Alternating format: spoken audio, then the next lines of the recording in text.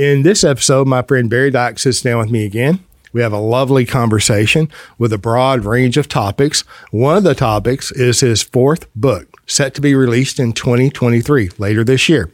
Its title is Pirates of Manhattan 3, Merchants of Debt. We also discussed the current capital control tactics of brokerage houses and custodians. And then we wind up talking about what Wall Street does with their money and what they do with your money. Now, we had fun and hope you enjoy listening. Thank you. Welcome to the Banking with Life podcast. I'm your host, James Nethery. And, I'm always delighted to have guests with me, and today's no different, right? I have a dear friend, an old friend, Barry Dyke here. He's an author. He's a speaker. He's a researcher among researchers. He's in the financial industry, and his information will be in the show notes below. And he once again joins us for the second time in 2023. Barry, how in the world are you, sir? Well, always good to see you. It's been second time. It's always good to see my good friend James from Texas. No, I'm doing good, thank you. And been very busy times, crazy times we're in. So trying to get this book done and burn the midnight oil doing that and run the business. But God's blessed me with at least don't ask me how to change the oil in my car, but I can tell you Right. I'm just a white-haired guy from New Hampshire computer, James. That's all I am. You follow me? Right. I'm with you. For God, help others, That's right. I would like to go up to the New England state sometime and see all the foliage change colors. So you should invite me up there some fall, okay? Have some lobster. Yeah, there you go. All right, look, I do want to talk about your fourth book too, but before we get there, I think, was it 2012 when you first published, or the first Pirates of Manhattan? And here's the subtext, the subtitle: The Pirates of Manhattan, the systematic plundering of the American consumer and how to protect yourself against it. I love that. Was that 2012 when you wrote that, published that? No, James, that was in 2007. That was actually the first one. Wow. I presented that at Nelson's in Birmingham in 2006, whatever. I published in 2007. Yeah, and then the whole financial crisis came about. I looked like Notre Dame, but I was just a researcher, I was just, and everything fell into place, It's, wow. Yeah. Well, I met you, Barry, and I don't remember where we were. We were at a think tank, at Nelson Nash Institute think tank. This was prior to the existence of the Nelson Nash Institute. So this was Nelson just hosting a think tank. And I believe if that was 2007 when that was published, then I met you in 2005 or 6, because you were doing the research on that and you were sharing some of the work that was going to be published. And, everybody in the room was shocked. It was a small meeting. I think it was 18 to 22 people or whatever, but I just knew that you were going to be assassinated if you published that book. They were so, Yeah. Nelson was a great mentor, and when I showed him everything, and I see his likeness behind it there, and Nelson was just a credible man, a credible Christian, and just a good guy. And he says, now you have to do it. He says, now you have. He said, Barry, you got to do it. And then I even asked my pastor one time. I said, I know this information. What do I do? He said, well, he says, son, if you read history, individuals have to reach out and do this stuff. So I did it, and that was the first one, and that one took off, and it was kind of it was a really good thing because I get to know a lot of people like yourself, and actually people all around the country. And actually, I've sold the book in 22 countries now, James. Wow. People still buy it, and like Indonesia and other places. I'm saying, how do people find this? I mean, because I'm not even on Amazon, They should buy it. You should. It's still relevant. Listen, the systematic plundering of the American consumer and how to protect against it. It's still going on today. It's worse than it was in 2000. It's worse. Yes. So, it's relevant. You have an opportunity, if you're watching and listening, you should purchase that book, in my opinion. Okay. And then the second book, The Pirates of Manhattan, Highway to Serfdom. I love that play on hike. And was this one published in 2012? That was one of the pioneers from 2012 because that was about the target date. Yeah, you got it, James. Yes, a highway to serfdom. That was published that in 2012. That was about target date funds, which are the core investment now for retirement plans for 401ks. I think they gobble up about 80% of all new deposits now. They're horrible then. They're still horrible now, and they've gotten worse now with the inclusion of Biden's green agenda, and then also with the inclusion, if you will, of including private equity or alternative investments up to 15% of the portfolio. This is Department of Labor, and I'm not making any of this up.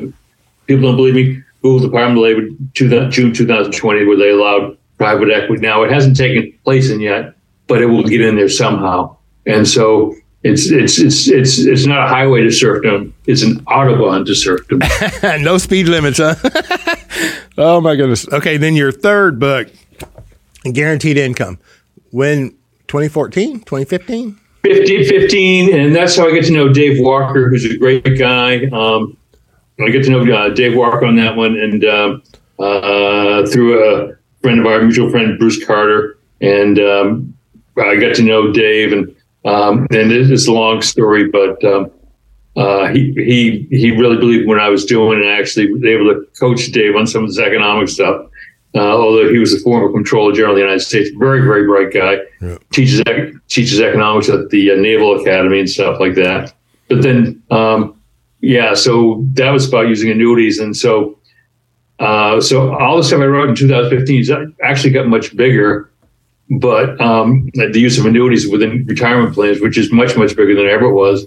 But of course, no one in the mainstream media, from Bloomberg, CNBC, the New York Times, Wall Street Journal will report on this. But when the next book comes out, they'll be, so that's which part of the next book is, I'm showing people have safe retirement plans.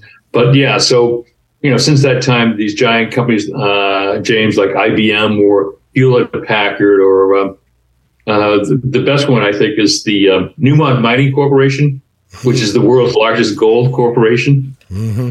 Okay, so it's literally the largest. They're based out of Colorado, the largest oil company in the world, James. You know what they did with their money in 2022? Oh, big old annuities, offset their risk. Yeah, they bought an annuity. Transfer. Okay, yeah. So the risk transfer. So the whole thing is that we know the annuities and life products are still really great for people, particularly if you're in a great state like the state of Texas where you're in, or Florida or Arizona or New York, some of these other states which have really good creditor protection.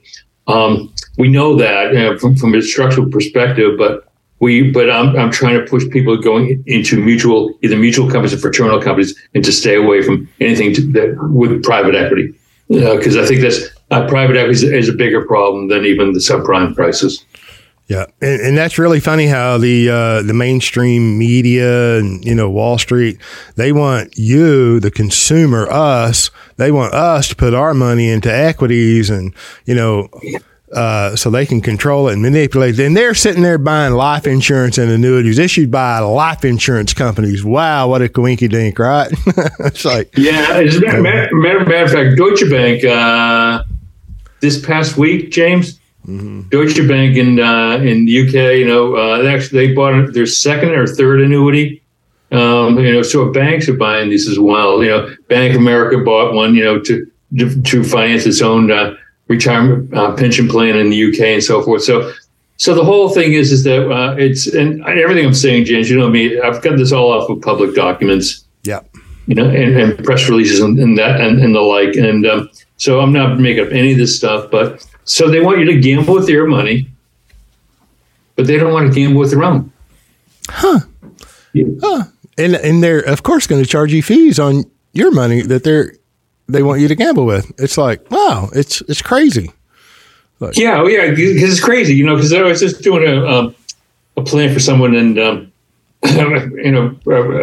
actually a former securities lawyer, okay, and it's true, okay. God bless them, they need them, yeah.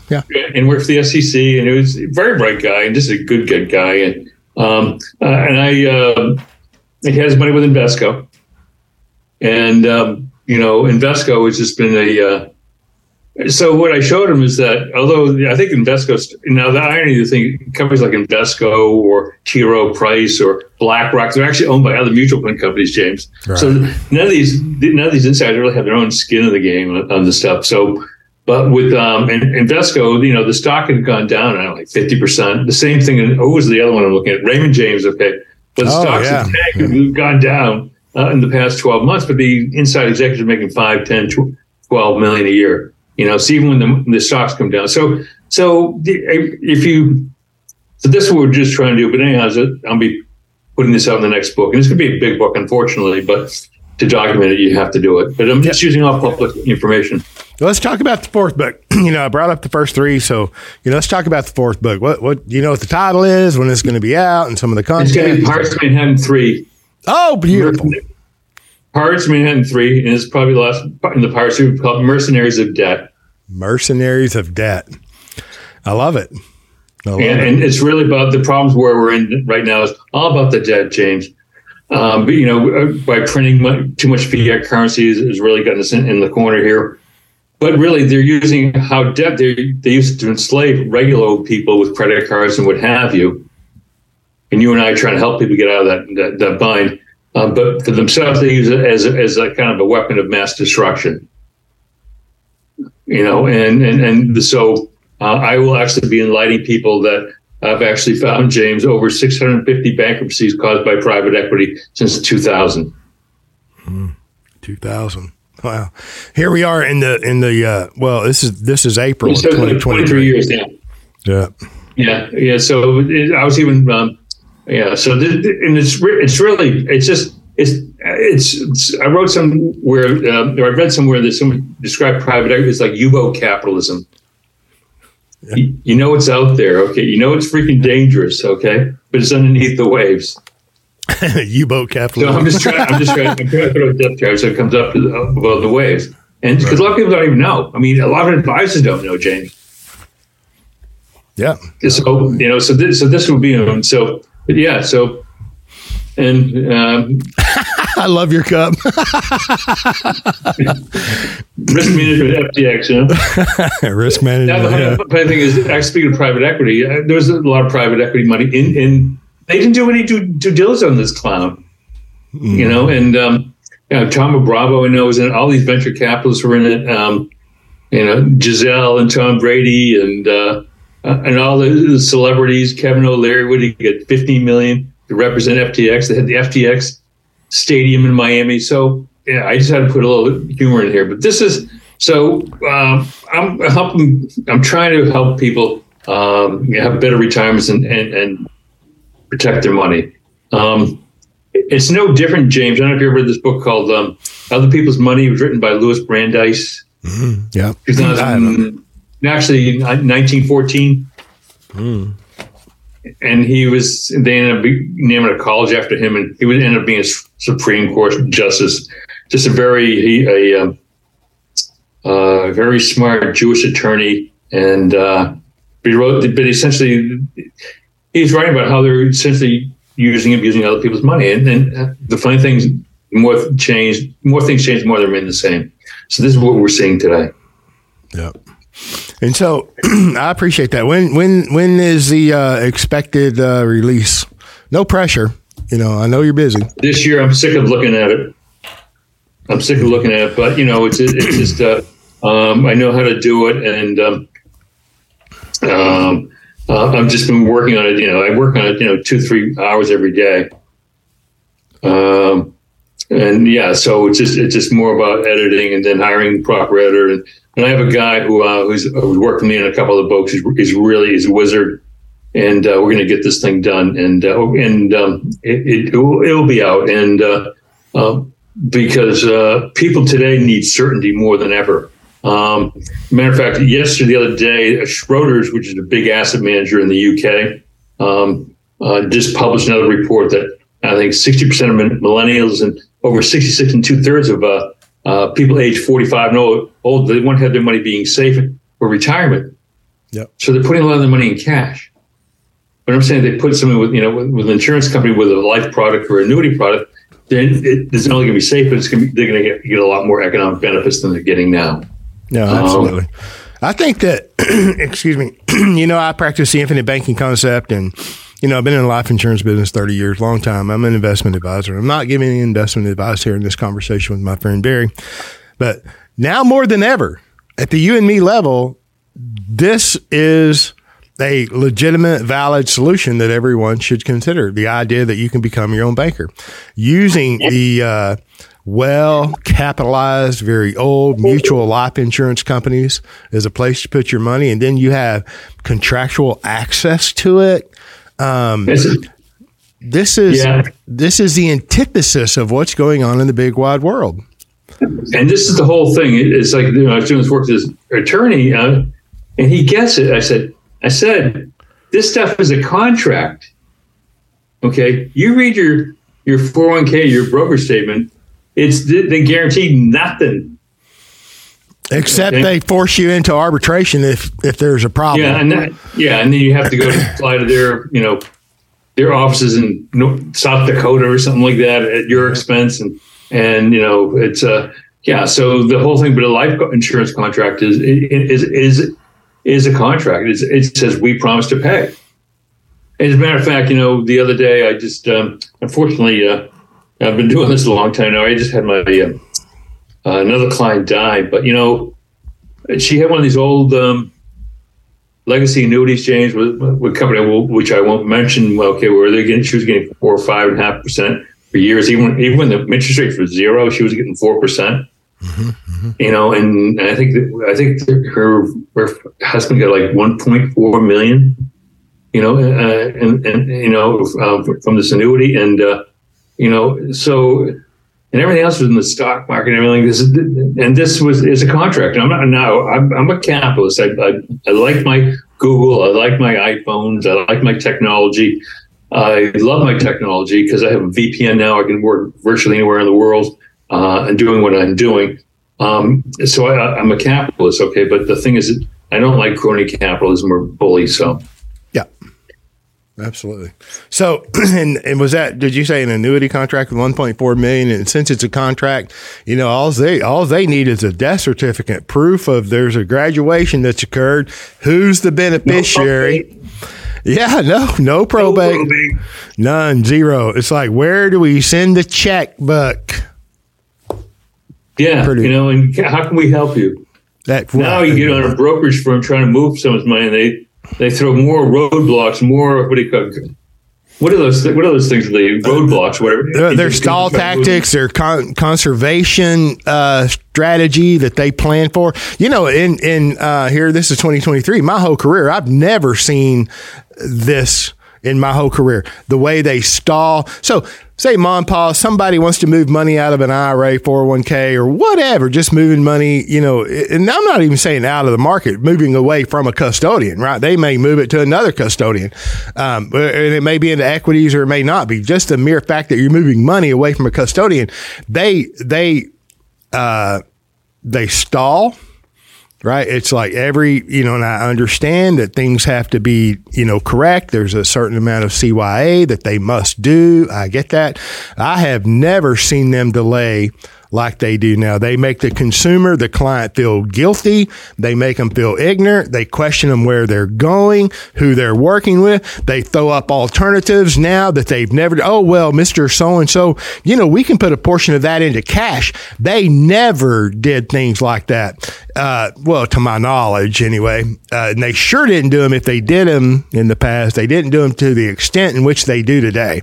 They delay. And it's my understanding that when paperwork is in good order, they have 7 business days to liquidate, execute, and get the money transferred. Yeah, as a matter of fact, before we talked, so this is the rule. Okay, so I'm seeing the same thing, James.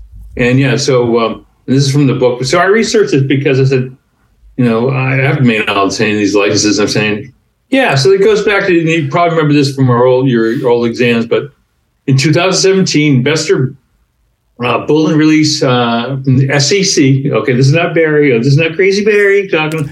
Okay, this is called T+2. Anyone not listening to, Google it, please. Okay. What T+2 settlement cycle? What investors need to know. This is from the SEC, not me. Okay. It amended the Exchange Act called 15C6-1. What this means is a brokerage firm handling your retirement plan and your securities, brokers deal with mutual fund companies, insurance companies, what have you, RAs, whatever, should liquidate your account in a timely manner within 2 to 3 business days after the trade date, commonly known as T+2. Because remember, I forgot all this stuff, but yeah, trade day plus 2 days. So that's the regs.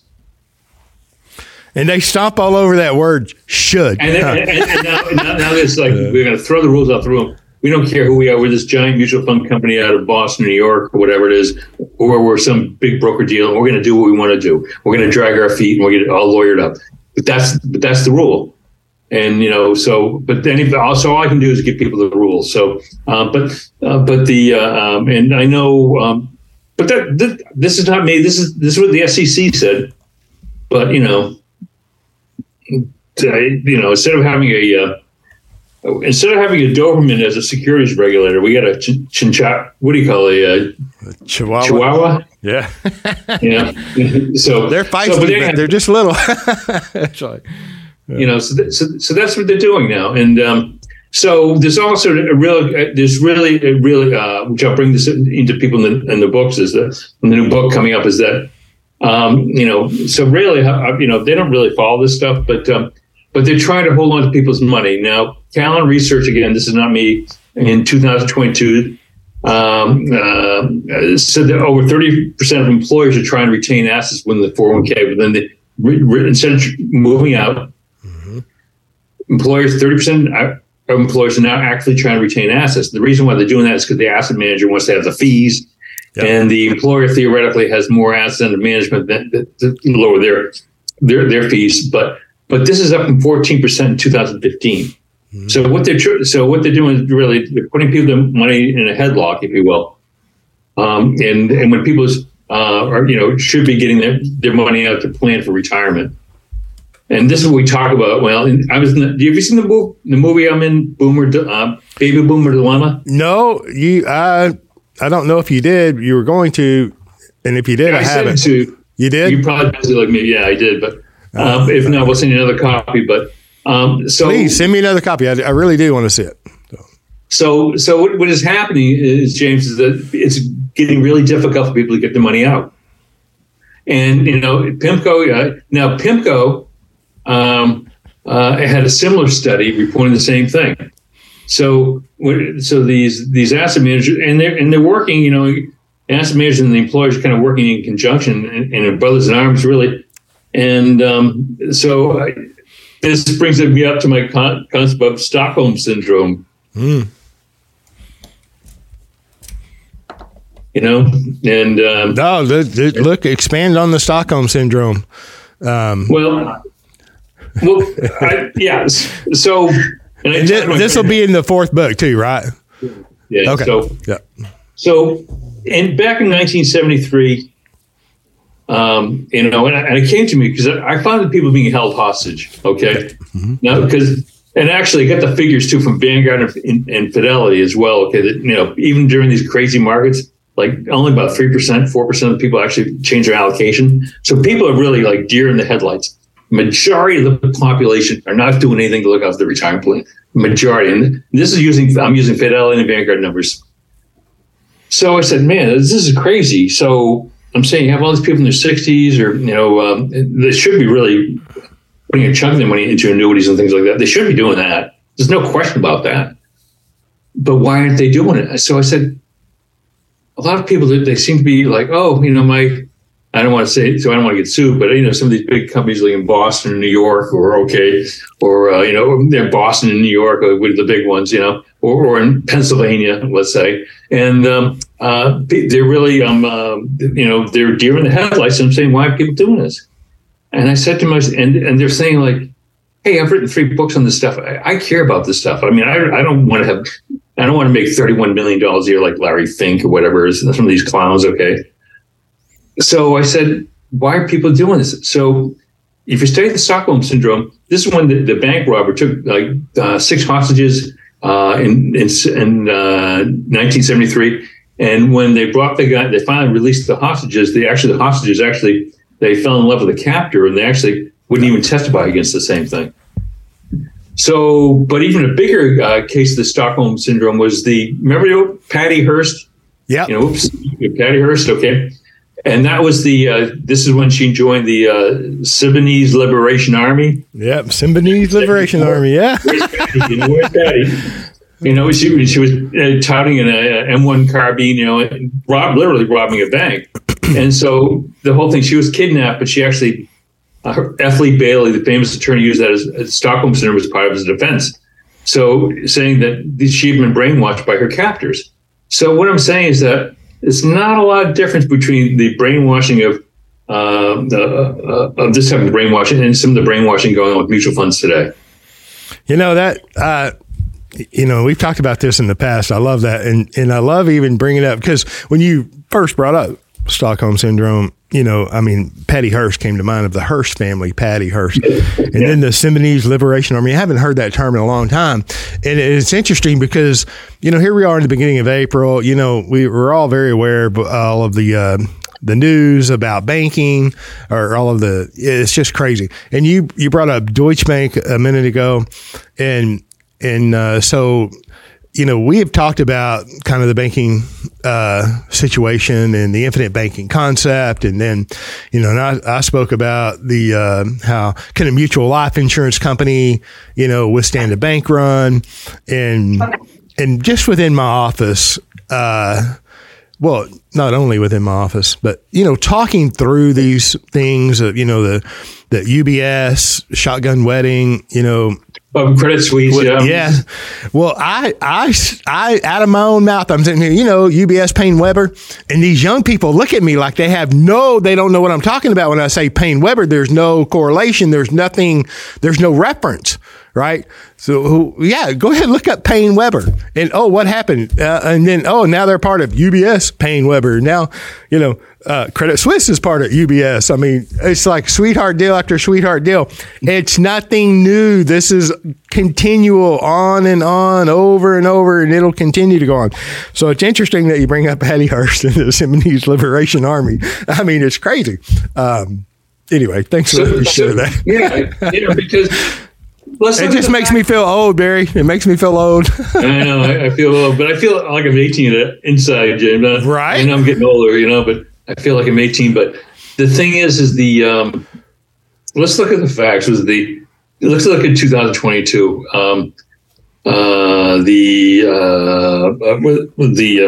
The Dow was down out of 9%. The S&P 500, which is the big index, which most 401ks are in, were lost 19%, and the Nasdaq, which are high tech companies, was down 33%. Okay, these are facts. Don't believe me? People Google it. My point is that with these very tumultuous times, no one was doing really anything to move their money. And when it was like God's hand. But when I looked at the statistic from Fidelity and Vanguard, I was saying most people didn't move their money. So instead of these people, the 60-year-old people, whatever, should be repositioning some of their money for lifetime income, which is the purpose of retirement plan. What? Lifetime income? Guaranteed lifetime income? Which is the purpose, which is a pension, which is an annuity. So people are doing the exact same thing. So my whole thing is that it's Stockholm syndrome in the financial service business.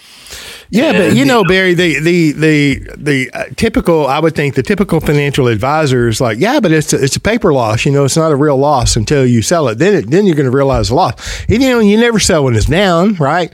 It's like, hold on. How do you tell somebody in their 70s to hold on? How long do you hold on? And I'm not telling anybody to do anything but listen and research and discover some of the, learn about Patty Hearst, Symbionese Liberation Army, and Payne Weber, right? I'm just saying, the typical financial professional, I'm not trying to be disparaging, but they want their clients, if that's what they do, if they provide the market solution, right? That's what they do. Well, hold on. Oh, well, we'll move to cash here a little bit, maybe, or maybe not. So, and my point here is that And then, of course, they disparage annuities, right? Annuities are so over disparaged, it's not even funny. And then, of course, they disparage life insurance. So the consumer is being just to hold on, don't sell. It's a paper loss. It's not realized until you do sell. And then surely annuities are, how long you lock up your money. That's all they talk about is the surrender charge. None of the benefits, only the surrender charge, right? And then life insurance. So the consumers there, getting... They're brainwashed. And there's a tremendous amount of information coming, and it's all conflicting, so... Yeah, well, just look at it. You're in Texas, James. AT&T's headquartered in Texas, okay? Yep. Which probably was one of the most indebted companies. This is the house of debt, AT&T, okay? They made a bunch of stupid blunders. They bought, it was a Time Warner and DirecTV, and I don't know, lost 30, 40, 50 billion. Is it 60 billion? It's something ridiculous. I've got all the statistics down. But the guy who's the CEO of the retired, even with losing all these billions of dollars, he has an annuity for like $3-4 million a year for life. Oh, what an income of $3 or $4 million for? Oh my gosh, annuity for life. Yeah, it's annuity.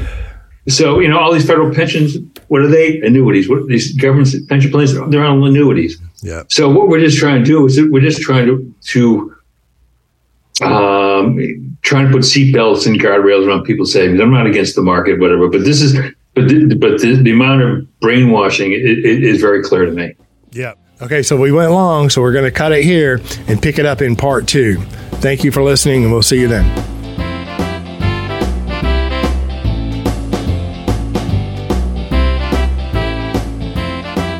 Thank you for joining us on the Banking with Life podcast. If you're watching on YouTube, make sure to like and subscribe and click on that little notification bell. Otherwise, join us on Apple Podcasts and Stitcher for weekly content.